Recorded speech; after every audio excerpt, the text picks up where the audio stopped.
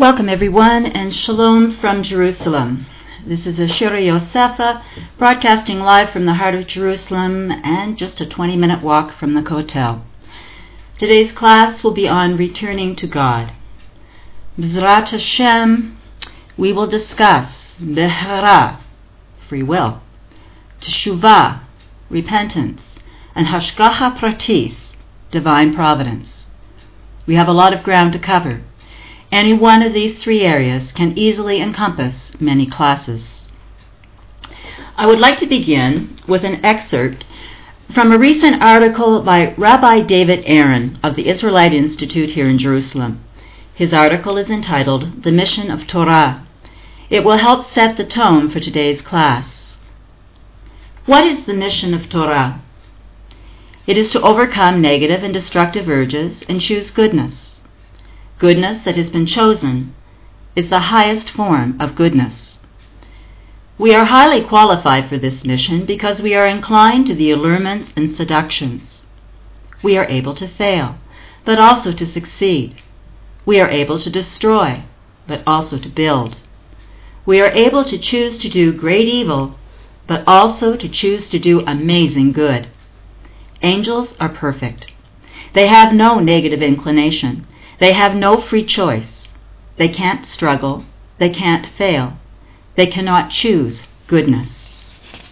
Our mission, if we're willing to accept it, is to choose goodness. This is how we serve God. Angels sing God's praises in a perfect heavenly world. However, human praises surpass those of the angels because we praise God from earth, soiled with imperfections, problems, and challenges. This is our greatness. God does not expect us to be perfect. In fact, if we were perfect, we would not have qualified for the mission of Torah. The Talmud teaches that a person can stand in Torah only after he has failed at it. In other words, part of the mission of Torah is to fail, regret, resolve, change, choose goodness, and succeed. We humans are the perfect candidates for the job. End of quote. Adam and Chava were created and placed in this world. They were given the universal laws as their basic form of worship and obedience to God, and they were created with free choice.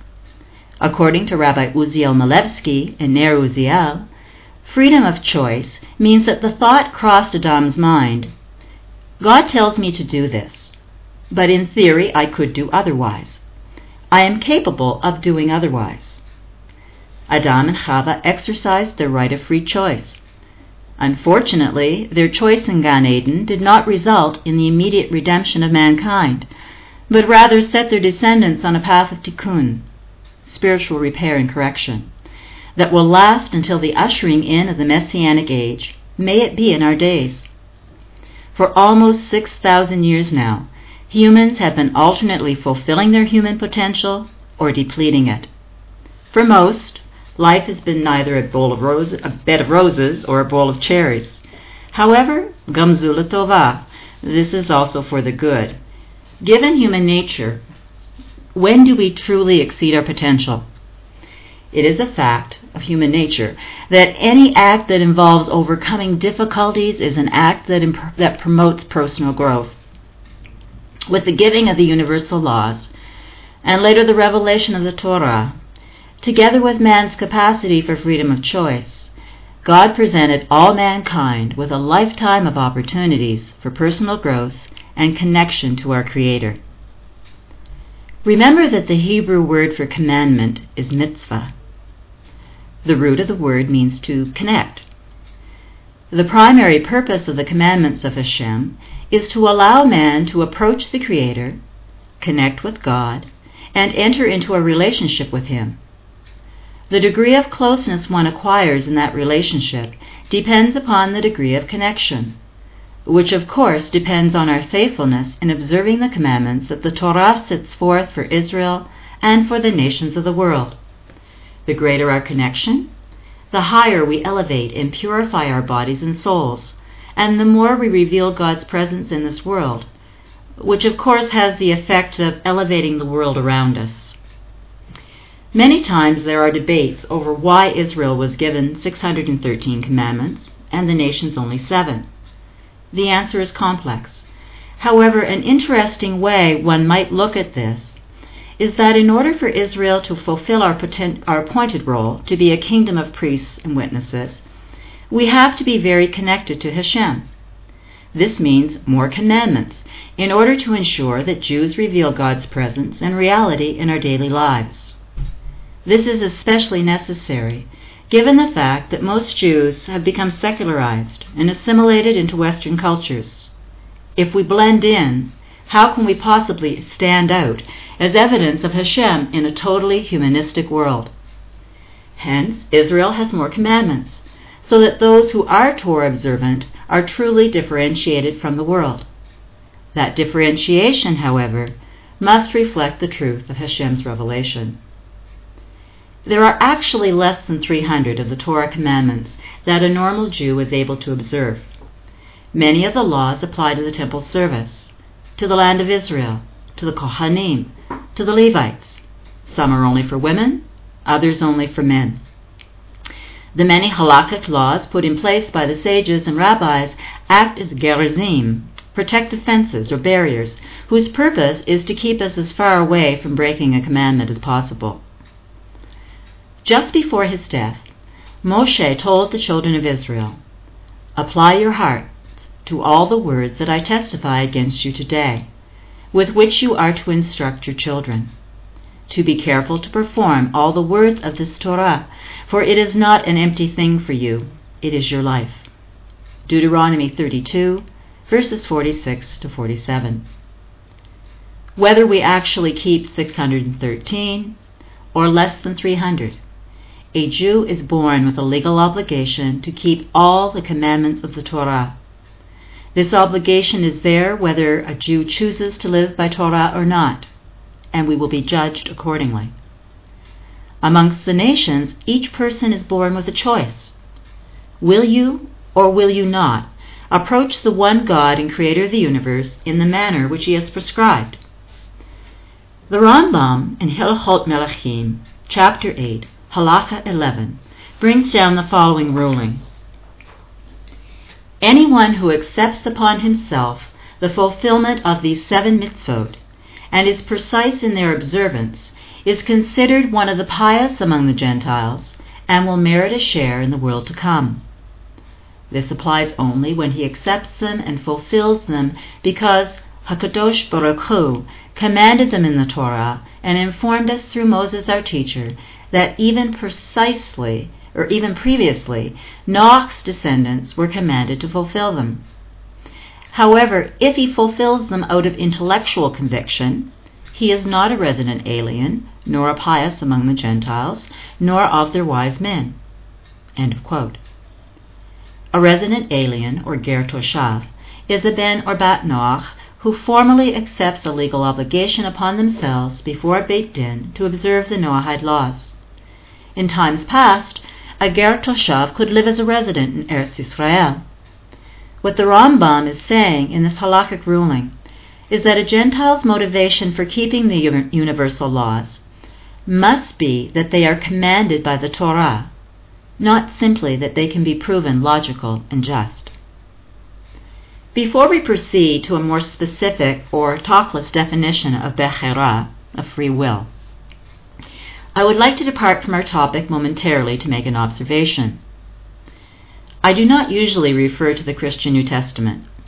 However, I think it bears commenting that once you are aware of the Noahide laws, the instructions that James, as the elder of their religious group, gave to Paul and Barnabas regarding the new converts to their faith were, quite simply put, for the Noahide laws, together with the caveat that the new converts would learn the rest of the applicable Torah laws by attending the synagogues each Shabbat to hear Moshe, meaning hear the reading of the Torah. These instructions are found in Acts 15, verses 20 and 21. James the elder was instructing Paul, Barnabas, and the crowd who had gathered that their new Gentile adherents were to be good B'nai Noach, the original worship of God that goes all the way back to Gan Eden. It is tragic that those instructions were later used by Paul and subsequent church leaders to deny the eternal validity of the Torah. Now back to our topic. Rebbe Nachman of Breslov was once asked to define free will. His answer, as given in Likutei Moharan 2, 110, was very simple. Free will is in a person's hands. That which he wants to do, he does. That which he does not want to do, he doesn't. The Ramchal, in Derech Hashem, comments that God's purpose in creation was to bestow of his good to another. Since God desired to bestow good, a partial good would not be sufficient. The good that he bestows would have to be the ultimate good that his handiwork would accept. His wisdom therefore decreed that the nature of this true benefaction be his giving created things the opportunity to attach themselves to him to the greatest degree possible for them. The purpose of all that was created was to bring into existence a creature who could derive pleasure from God's own good, in a way that would be possible for it. End of quote. This opportunity to attach ourselves to Hashem to the greatest degree possible for each of us is one of the primary reasons for free will. It was necessary for man to be given free will in order to complete God's purpose that his goodness be freely given to the ultimate level desired and acceptable to this singular creature that he created with the capacity to cleave unto God. If God had compelled us to cleave to him, he would be responsible for our choices, including our cleaving to him. God's purpose in allowing man to cleave unto his Maker and derive pleasure from God's own good to exactly the level and intensity determined by each individual would not have been fulfilled. The example I gave last week was that of a forced marriage, or hypnotizing the bride in order to ensure that the marriage goes through. Few people desire a spouse who does not really want to be with them. Nonetheless, God works overtime to ensure that our lives afford us every possible opportunity, through good times and bad, to bring ourselves to the place where we want him to draw us close so that we can cleave to him. Man begins life with a pure soul and bechera, free choice, simply defined as the God-given ability to weigh the merits of any situation and choose good over bad. But that intuition needs to be refined and strengthened by the instruction that only Torah provides. Man was bestowed with a unique power that no other created being has, namely free choice. The Torah teaches that we have an inclination towards good, the Yetzer HaTov, and an inclination towards evil, the Yetzer Hara. The rabbis recognize a positive value to the Yetzer Hara. As mentioned in a previous class, Rashi connects the Yetzer Hara with God's observation on the final day of creation that his accomplishment was very good. God's work on the preceding days was simply described as good. The Talmud tells of a time when 3 great sages beseeched God that he should remove the Yetzer Hara from the world, that it should be killed. God granted them a 3-day period in which the Yetzer Hara was removed from the world. Hens did not lay eggs. Man and wife did not engage in marital relations, and so on. The rabbis explain that without the Yetzer Hara there would be no marriage, children, commerce, or other fruits of human labor. So we see that the Yetzer HaTov and the Yetzer Hara are best understood not as moral categories of good and evil, but as selfless versus selfish orientations, either of which, used rightly, can serve God's will. Without the existence of the Yetzer Hara, there would be no merit earned in following God's commandments. Choice is only meaningful if there has indeed been a choice made. Creation was good before, but it became very good when the evil inclination was added. For then it became possible to honestly say that man could make a true choice to obey God's commandments. The following of God's ways has a desirable end in and of itself, that man might derive pleasure from God's goodness in this life, not only the ultimate pleasure of meriting a share of life in the world to come. So we find ourselves balanced between good and evil, and able to choose knowingly and willingly which side we will favor. Our choices mold the nature of our souls. We either cleave to God or push Him away. We are born with a pure spiritual soul and an unenlightened physical body. The soul naturally inclines towards its source, namely God. The body inclines towards its source, namely dust, the material and mundane. Body and soul are given to man as a single unit. When either one is elevated or debased by our choices and actions, it affects the other. If our soul prevails in its pursuit of God, it elevates the body. If we allow our bodies to prevail and pursue only the material and mundane, we will debase our souls and distance ourselves from Hashem. In order to rectify distance that we have placed between ourselves and God, we must do teshuvah. We must subjugate our physicality to our soul and intellect and repent. When we transgress God's commandments, we rebel against God. Sin is simply rebellion against God's will for our lives, just as is mirrored in an imperfect and finite way when children disobey their parents. This rebellion debases man's proper nature. Like any loving father, the Creator of the universe administers the appropriate level of discipline or chastisement that is needed to remind us of our proper dignity and character. While the consequences of our sins may feel like punishment from God, these consequences are not so much retribution for our wrongs as they are disciplinary actions intended to motivate us to repent and to turn back to our true nature. This process of repentance is called teshuvah. The ability for man to do teshuvah is a treasure of immense value. In the book The Chambers of the Palace, the teachings of Rabbi Nachman of Bratslav, it is written that Rabbi Nachman lavishly praised the power of repentance. Even if a person has fallen very low, it is forbidden to despair. Repentance is even higher than the Torah. Therefore, there is no despair in the world. One's sins can turn into something else entirely. As our sages said, sins can be turned into merits. Yoma 86b. This matter contains mystic secrets.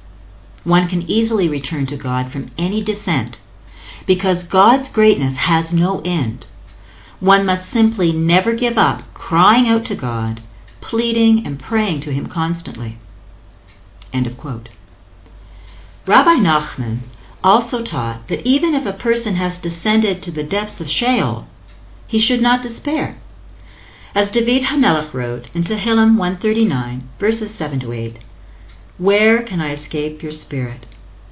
Where can I flee from your presence? If I ascend to heaven, you are there. If I ascend to Sheol, you are there too." As we learned last week, there is no place where God is not. Even from the depths of Sheol, one should search for God, strengthen himself, and cry out for Hashem's boundless mercy. For there is not one good man on earth who does what is best and does not err. These are the words of Shlomo HaMelech, the wisest man in the world, as recorded in Ecclesiastes 7, verse 20. Let's now turn to some of the Rambam's ruling from Hilchot Teshuvah. The person who sincerely repents is loved and adored by Hashem as if he had never sinned before. Teshuvah atones for all transgressions. A person who committed transgressions throughout his lifetime and then did teshuvah will not be reminded of his transgressions in the next world. One who dies in a state of teshuvah merits to have all his transgressions forgiven. Rabbi Wagshal quoted Sha'arei Teshuvah, chapter 1, letter 1, in his book entitled The Practical Guide to Teshuvah, when he wrote as follows: It is written in the Torah that Hashem will help those who yearn to do teshuvah but lack the attributes to achieve this goal. He will reinvigorate their souls with purity, as it says, and you will repent to Hashem your God, and you will hearken to his voice. Deuteronomy 30, verse 2. Another verse says, and Hashem will circumcise your heart and the heart of your offspring. Deuteronomy 30, verse 6. End of quote. In other words, Hashem promises to cut away the membrane of insensitivity and pride that hardens the heart and hinders a person who desires to repent. So how do we define teshuvah? Contrary to the definitions of some other religions, the Torah's definition of repentance is not simply saying you are sorry and asking for mercy. Repentance is a process that begins with sincere regret, with contrition. David HaMelech, in his famous prayer of repentance for his sin with Bathsheba, wrote, True sacrifice to God is a contrite spirit. God, you will not despise a contrite and crushed heart. Tehillim 51, verse 19. Rabbi Arthur Hertzberg, in his book entitled Judaism, wrote as follows: Regret is a great art in which few are expert. The chief purpose of regret is not to feel sorry for evil actions, but to uproot the evil from its very source. Whoever is not expert in this art tends to use his power of regret to strengthen the evil within him and not to weaken it. End of quote.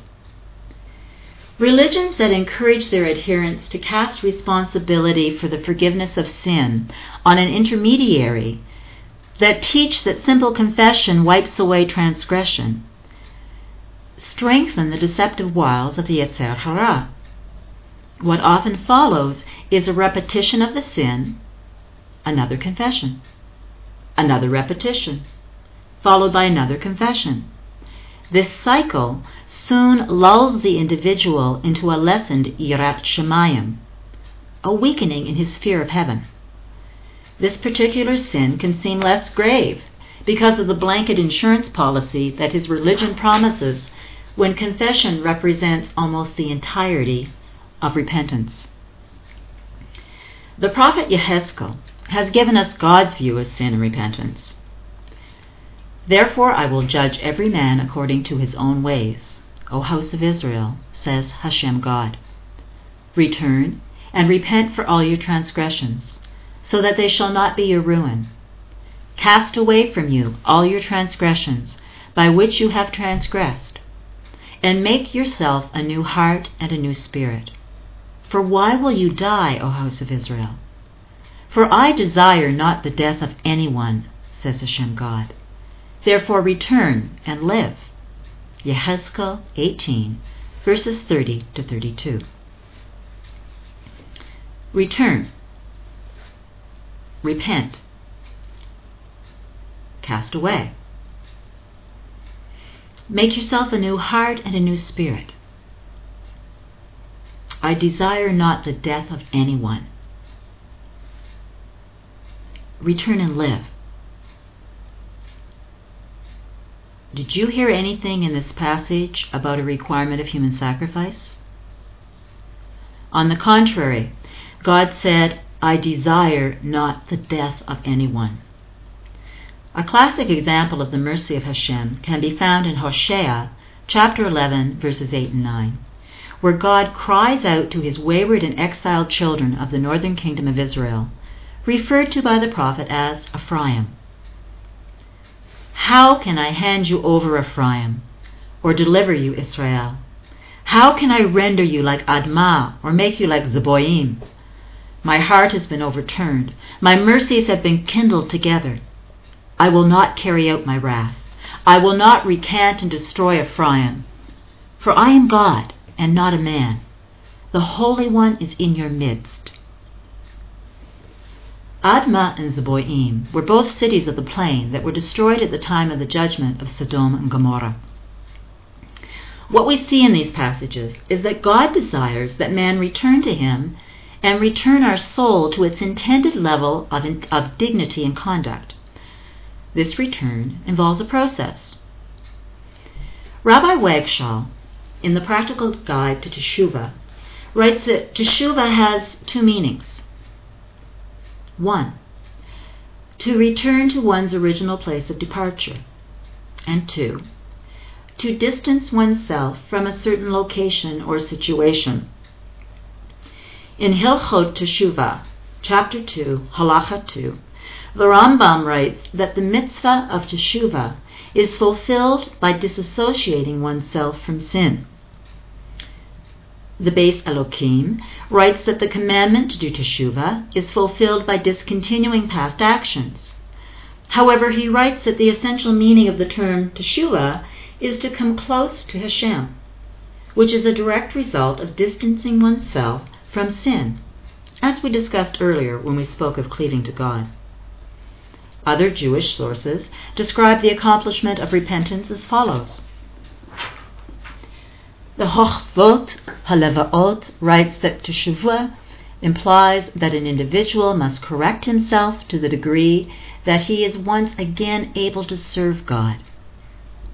Sin renders us unsuitable to serve Hashem. Teshuvah is achieved when we return to the spiritual state we were in before we sinned. The Maharal of Prague writes that the essential meaning of Teshuvah is that the transgressor returns to Hashem. Rabbi Wagshal comments on the verse, "Repent, O Israel, to Hashem your God," Hosea 14 verse 2, in his Practical Guide to Teshuvah.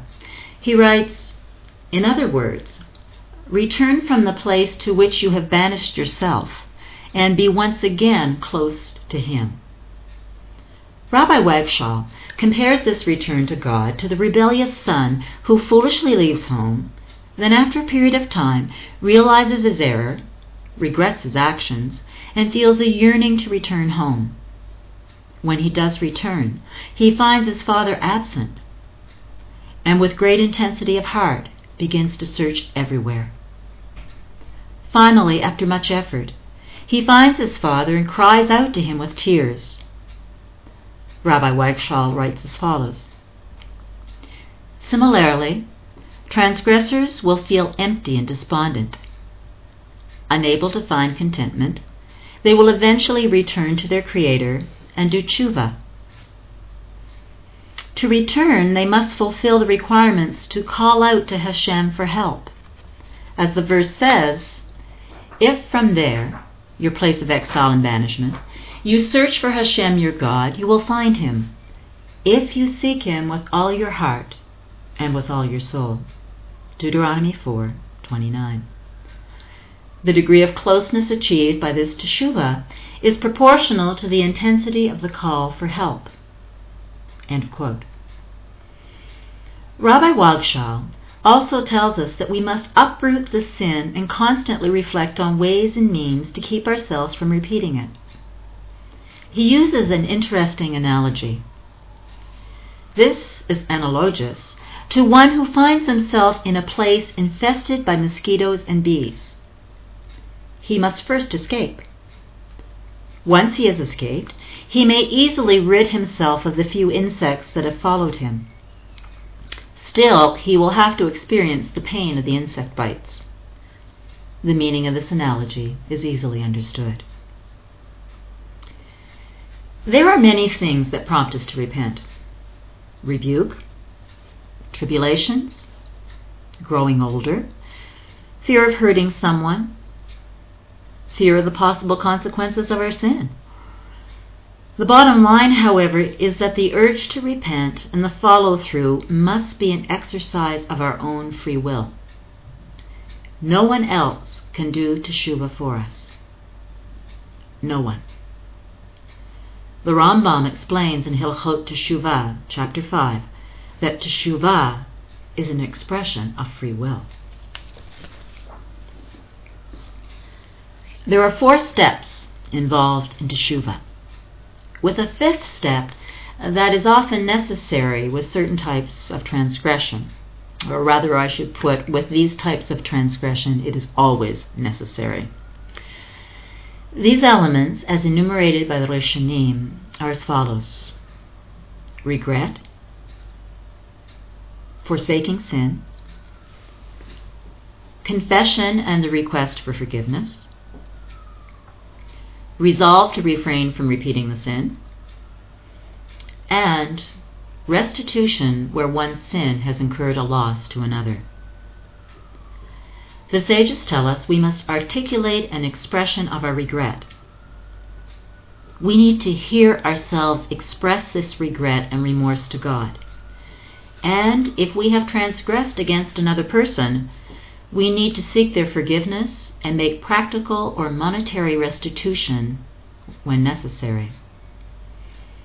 This articulation of regret and confession causes us to feel shame, which is an essential element of true repentance. Feelings of shame and regret reinforce our determination not to repeat the sin. We need to propose or purpose within ourselves that we will cast away the particular act or habit and not repeat it. Now, that is not to say that a person never becomes weak and fails in his resolve, but a repetitive cycle of sin and confession does not make the grade. The sin then becomes intentional, and that is a grave situation. When one's heart becomes so hardened that the sin has lost its shame and can somehow be justified, then it becomes nearly impossible for a person to sincerely repent. And without sincere repentance, there's no forgiveness. The Rambam writes that transgressions committed against one's fellow man, for example, theft or causing damage, are not forgiven unless the transgressor first monetarily reimburses the damaged party and subsequently succeeds in appeasing him. Even though he has reimbursed him monetarily, he must appease him and ask for forgiveness. End of quote. Lest one should think that simply reimbursement will do the trick, the Rambam advises that each of the steps of teshuvah is necessary. He writes, even though he has reimbursed him for the damage he caused him, the transgressor will not be forgiven by Hashem until he confesses his sins and resolves to refrain from repeating this transgression in the future. End of quote. What if we have sinned against someone and have sincerely sought their forgiveness, but they are unwilling to forgive? The rabbis tell us that we must go to the person and seek their forgiveness sincerely 3 times. If, after the 3rd such request, the individual is still unwilling to extend forgiveness, the responsibility for the sin passes to their account. So we see that it is as important to forgive as it is to seek forgiveness. If we take upon ourselves all the steps necessary for sincere repentance, we have God's abundant promises throughout Tanakh that He will forgive. As recorded by the prophet Isaiah, God invites us to come now and let us reason together, says Hashem.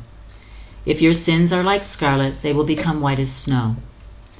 If they have become red as crimson, they will become white as wool. If you are willing and obey, you will eat the goodness of the land. But if you refuse and rebel, you will be devoured by the sword, for the mouth of Hashem has spoken. Isaiah chapter 1, verses 18 to 20. The sages tell us that sincere repentance may mitigate the consequences of our sins in some cases. But there are other sins where the best deterrent for the future, as well as proper justice, is that we experience the consequences of the sin even if or after we've done teshuvah. Let's wrap up our section on teshuvah with Rambam. In Hilchot Teshuvah, chapter 2, halacha 2, the Rambam asks, what is teshuvah? It is when the sinner refrains from continuing to sin and resolves to refrain from committing the transgression in the future. He must also feel regret over his past actions, confess his past sins, and vocalize the resolve to refrain from committing sins in the future. End of quote.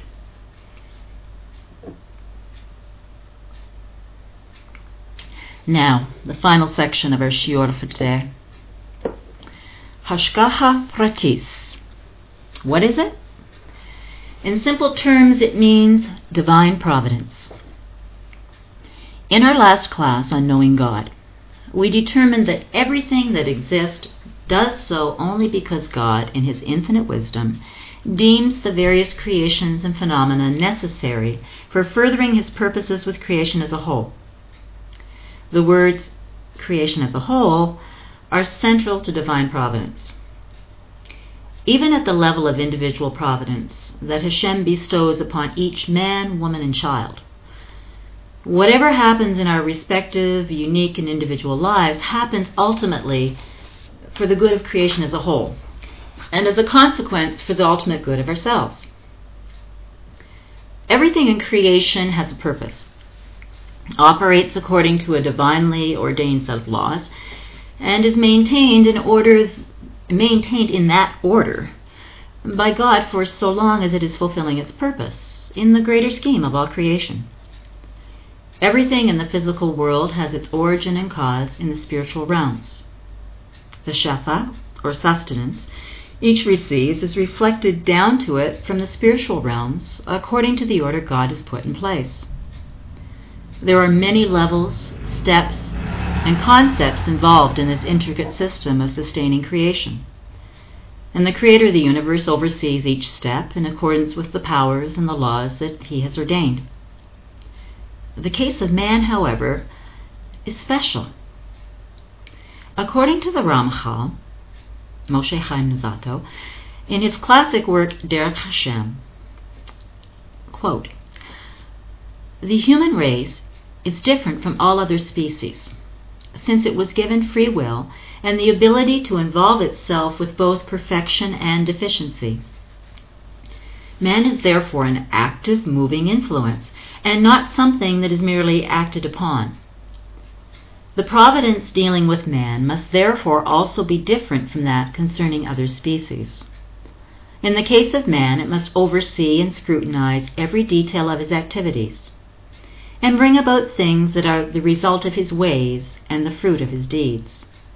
Each one of a person's deeds, as well as their results, are scrutinized, and providence is then extended to him in the particular manner that suits their consequences, and the individual is judged measure for measure.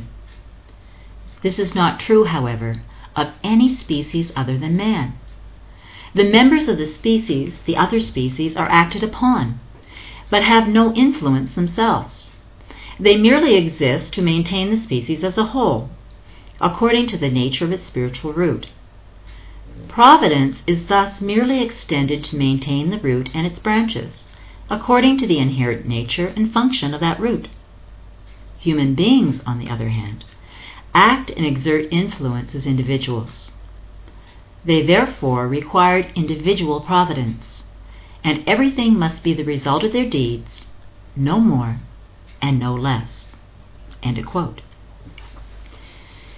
We've learned that the purpose of man's creation was that man should become worthy of attaining true good and deriving pleasure from God's goodness, to the extent that each desires and is able. The end goal for man is to attain tranquility in the world to come. But God's wisdom has decreed that the best way to achieve this is for man to first exist in this present physical world with all its challenges. This world is a preparation for the world to come. This preparation has two aspects: the individual and humanity as a whole, that each should attain perfection.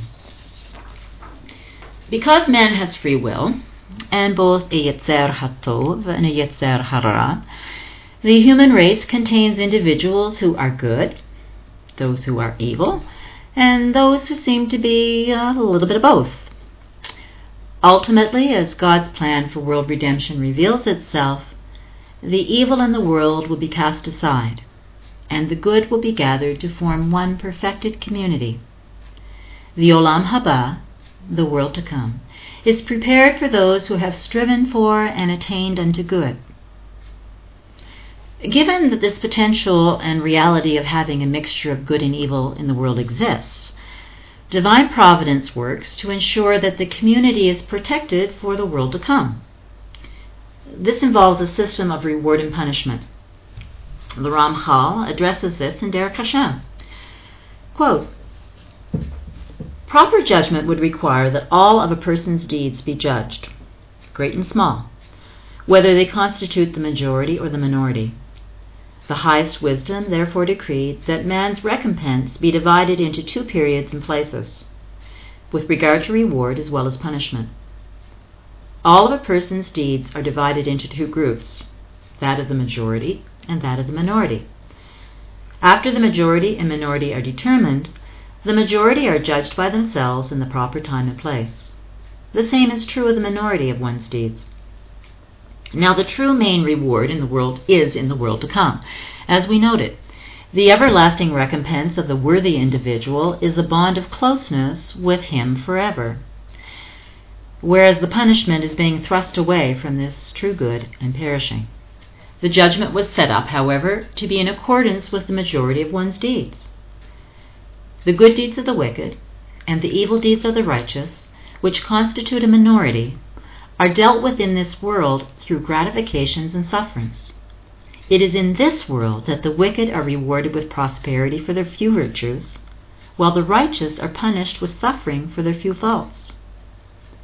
In the end, Hashem compensates every deed, and whatever compensation remains to be given in the next world is that which is fitting for the next world's perfection. That is, the next world is only for the righteous, and the wicked are totally absent. End of quote. Now let me just read a sentence of that again. The good deeds of the wicked and the evil deeds of the righteous, which constitute a minority, are dealt with in this world through its gratifications and sufferings. That means that the experiences that we have in our life, the times when we find things really tough going, and we're wondering, Hashem, why do I have all this source, this trouble in my life? It's at those times that actually our sins are being atoned for.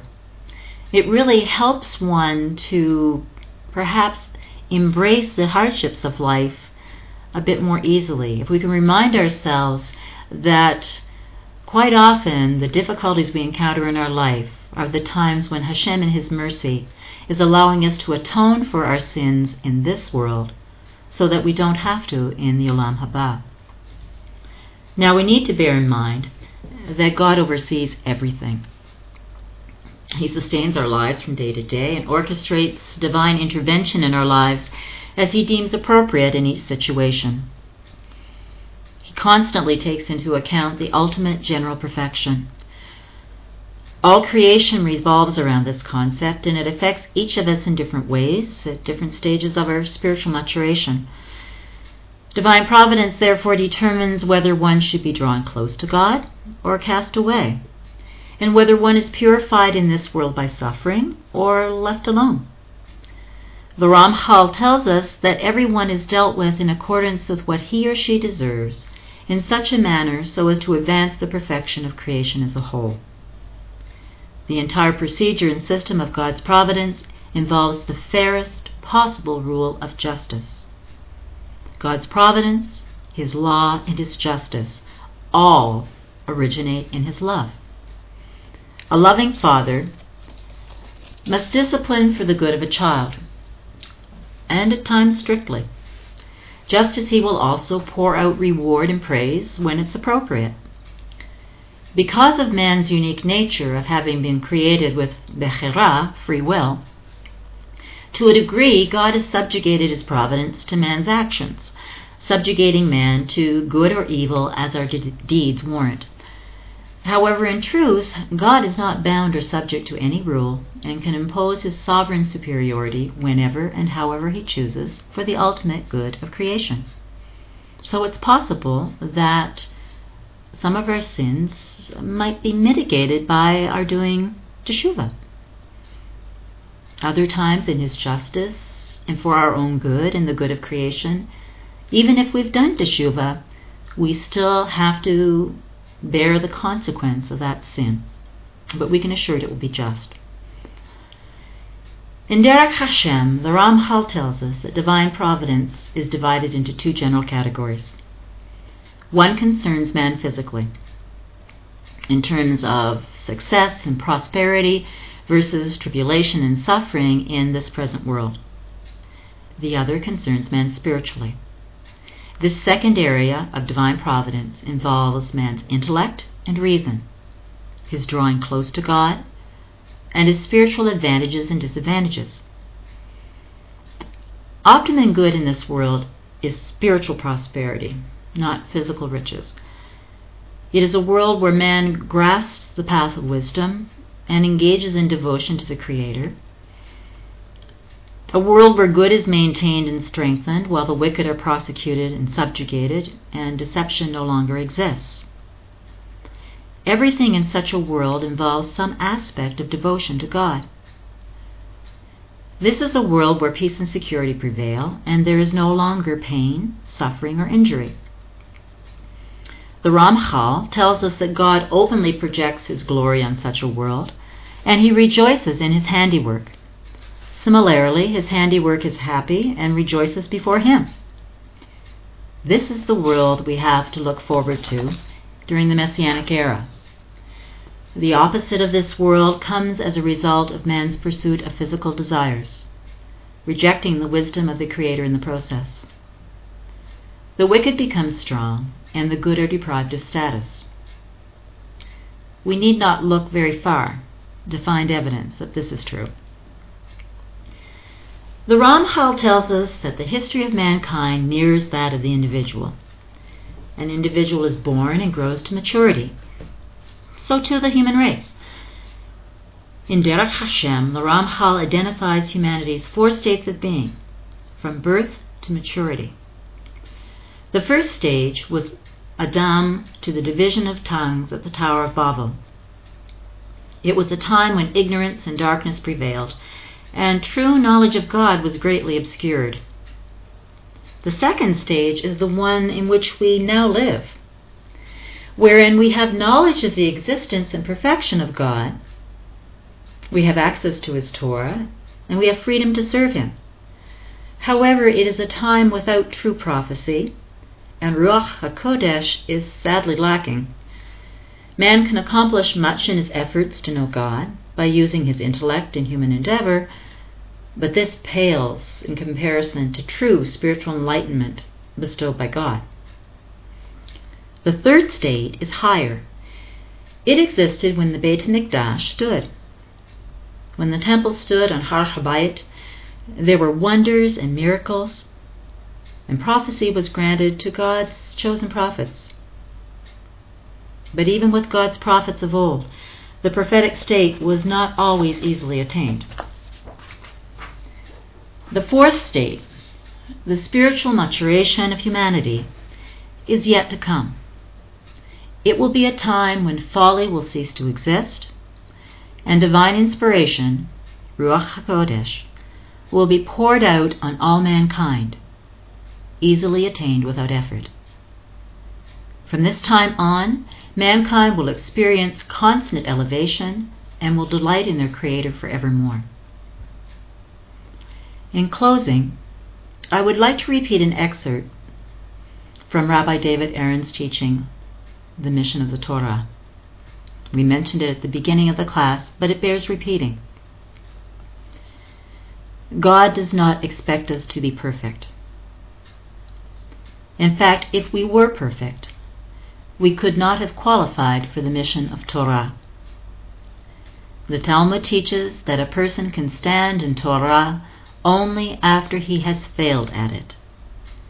In other words, part of the mission of Torah is to fail, regret, resolve, change, choose goodness, and succeed. We humans are the perfect candidates for the job. In other words, we're to use our bechira to choose good over evil. We are to participate in the process of sincere teshuvah,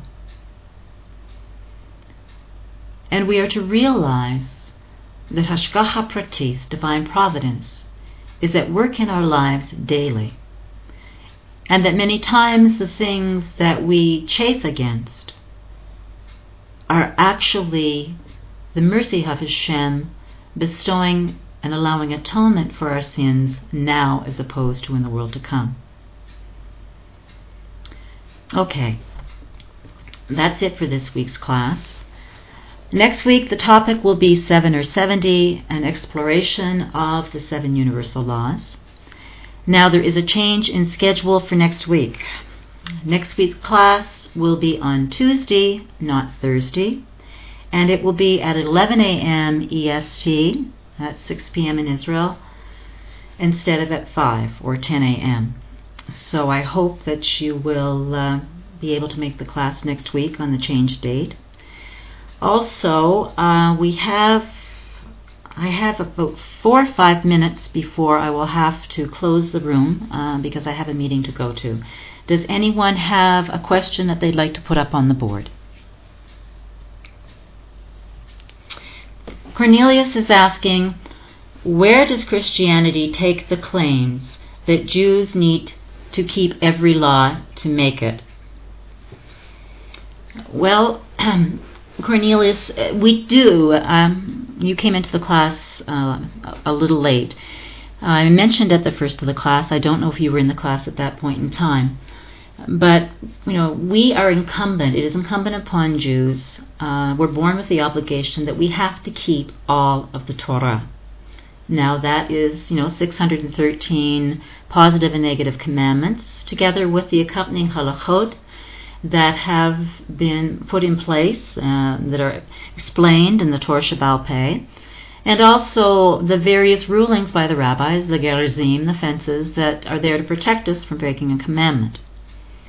But, as I also explained, the normal Jew, at least this time in history, in the history of man, the normal Jew can really only keep less than 300.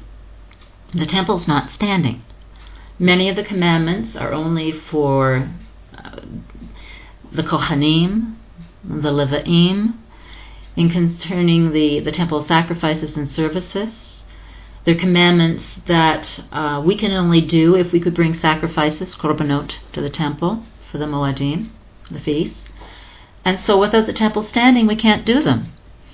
There are other commandments that can only be done in Eretz Yisrael. In fact, many commandments can only really be fulfilled in Eretz Yisrael. Well, only about half the Jews in the world are living here now. And we only hit that mark in the last year. There are other commandments that are strictly for women. There are other commandments that are strictly for men. We are to keep all of the commandments that we can keep in the days and the times in which we live, according to our tribal designations, according to our gender. And we are to realize that in the days to come that we will be able to keep more.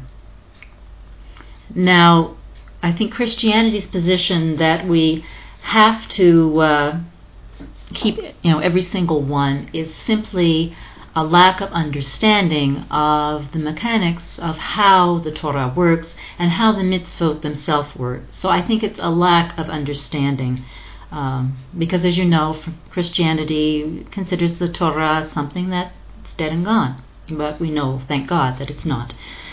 Azriela says, our spiritual growth depends on how we overcome difficulties, as I said. But if we succeed to overcome complaining and crying, for example, is that bad for our growth? Can we say that our spiritual growth is not as perfect as it must be? Azriela, that is a beautiful question. Thank you for asking it. In Devarim, I believe, chapter 8 or thereabouts, there is one of my most favorite verses. And what it says is that we must serve Hashem with rejoicing. That if we keep the commandments begrudgingly, if we give tzedakah, if we give charity begrudgingly, if we help somebody begrudgingly, and without joy in the fulfillment of the mitzvah, that the mitzvah is not acceptable. So Hashem is merciful. He understands. He looks upon our heart. It says, Jeremiah said, the heart and the kidneys. He searches the heart and the kidneys.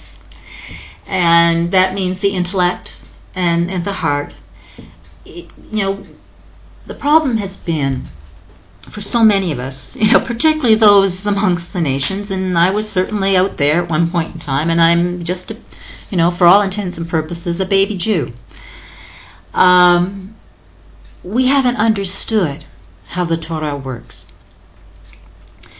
And so, we've responded to difficulties in our lives because we haven't understood this amazing reality that the difficulties that are divinely allowed within our lives, and we determine what those difficulties are to a degree. It's our choice. We choose whether to keep the mitzvot or to rebel against them. So we will merit whatever our deeds warrant. But we haven't understood that. We haven't known that. And so when trouble has come, even though it was for our good and was atoning for our sins, we didn't know it. And so we complain and we moan and we cry and, hey, I'm guilty. I've been there. I've done it. And so, it's a lesson. It's a beautiful thing to impress upon our consciousness that the next time difficulties come our way, there's a couple of reasons why that are most likely. One, it could be a kapara, an atonement for something we've done that we shouldn't have done. And if we remind ourselves of that, then we can embrace it and it won't be quite so difficult to bear. But there's also something else. And I shared this last week at the end of the class. There are times when we are not ready yet for the next stage of our spiritual growth. And so what happens, and this was told to me personally by Rav Kenning, who is one of the leading tzaddik in the Breslov movement. He lives in Tzfat. An amazing man. The presence of Hashem just glows from him. And he says there's times before we make an ascent spiritually if we're not ready, Hashem has to knock us off the path. He has to knock us off our feet so that we become moldable. The example is used by the prophet Isaiah and the prophet Jeremiah of Hashem as a potter and we are the clay. And in Jeremiah, Hashem describes taking the vessel. He says, "O house of Israel, are you not the pot in the potter's hand? And can I not do with you as I will?" That he would break us and then remake us. And so there are times in life when we're a vessel. Every human being is a vessel for the presence, the glory of Hashem. And there's times when that vessel has to be broken or tossed off the shelf temporarily so that we become clay that the Creator can mold again to make us a stronger and better and bigger vessel. I think we have one more question perhaps coming. It's now 6 o'clock. I'm sorry, but I am going to have to close the room really quite quickly in order to get the class recorded. Okay. Roger is saying, regarding Corny's question, is it at all possible that Christianity fails to take into consideration the repentance of Yom Kippur for Jews and Sukkot time for non-Jews, Noahites? Just because someone or anyone fails to keep all the laws doesn't disqualify. And that's the end of what came up. That's correct. Yom Kippur is a concept that really is not understood by Christianity, nor is the fullness of Sukkot understood by Christianity. I mean, they consider the feast days to be, of no consequence now. And we must bear in mind that during Sukkot, each of the days of Sukkot, korbanot, sacrifices, are brought for the atonement of the nations. In fact, 70 sacrifices are brought during the Feast of Sukkot when the temple is standing for the nations. And we'll remember that at the Tower of Babel, that, and thereafter, that the nations of the world were divided, into 70 nations, according to the number of the Israelites that went down into Mitzrayim. Okay. I'm sorry, everyone. I wish I could stay longer, but I am going to have to close the class for now. Please, I hope that you are able to make the class next week. If you wish to re-listen to the class, it will be on at 8 o'clock tonight on Noahide Nations. And as well, it will be up on our website, www.shuvoo.com, shuvoo.com. Should be up there, God willing, late this evening, if not first thing in the morning. So, shalom everyone from Jerusalem, and have a wonderful week, a wonderful Yom Shiva'i, the Sabbath day. And God willing, we will talk to you again next week. Shalom, shalom.